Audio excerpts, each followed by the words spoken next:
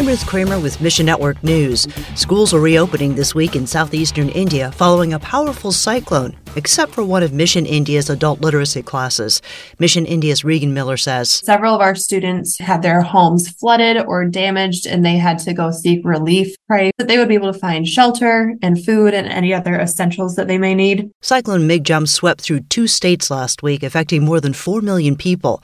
Pray that people become open to the message of salvation during this difficult time. When tragedy takes place, it can open doors for the gospel. We saw this in the pandemic. People found that they were turning to their gods and nothing was happening, and they were really looking for an alternative source of hope. It opened the door for us to share the gospel with them, and they turned to Jesus. And Transform Iran's Lana Silk is excited to announce Persian Worship Radio, a station carrying Iranian worship music. Radio is extremely powerful because it is completely indiscriminate in terms of geographical location, education, literacy, status in society. Everyone has radio. Everyone can access radio.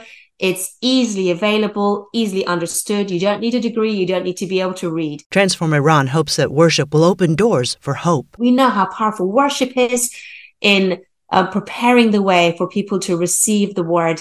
So we're very excited to be able to offer this to Iranians up and down the country. Pray that God's word reaches Iranian hearts. Thanks for listening to Mission Network News, a service of One Way Ministries.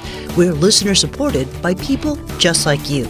So by giving to Mission Network News, you enable us to keep the stories of God's kingdom coming. So join us here on Facebook, Twitter, or Instagram. You can also find us on Alexa, iTunes, or TWR360. And together, the Great Commission happens. Look for links at missionnews.org. That's missionnews.org.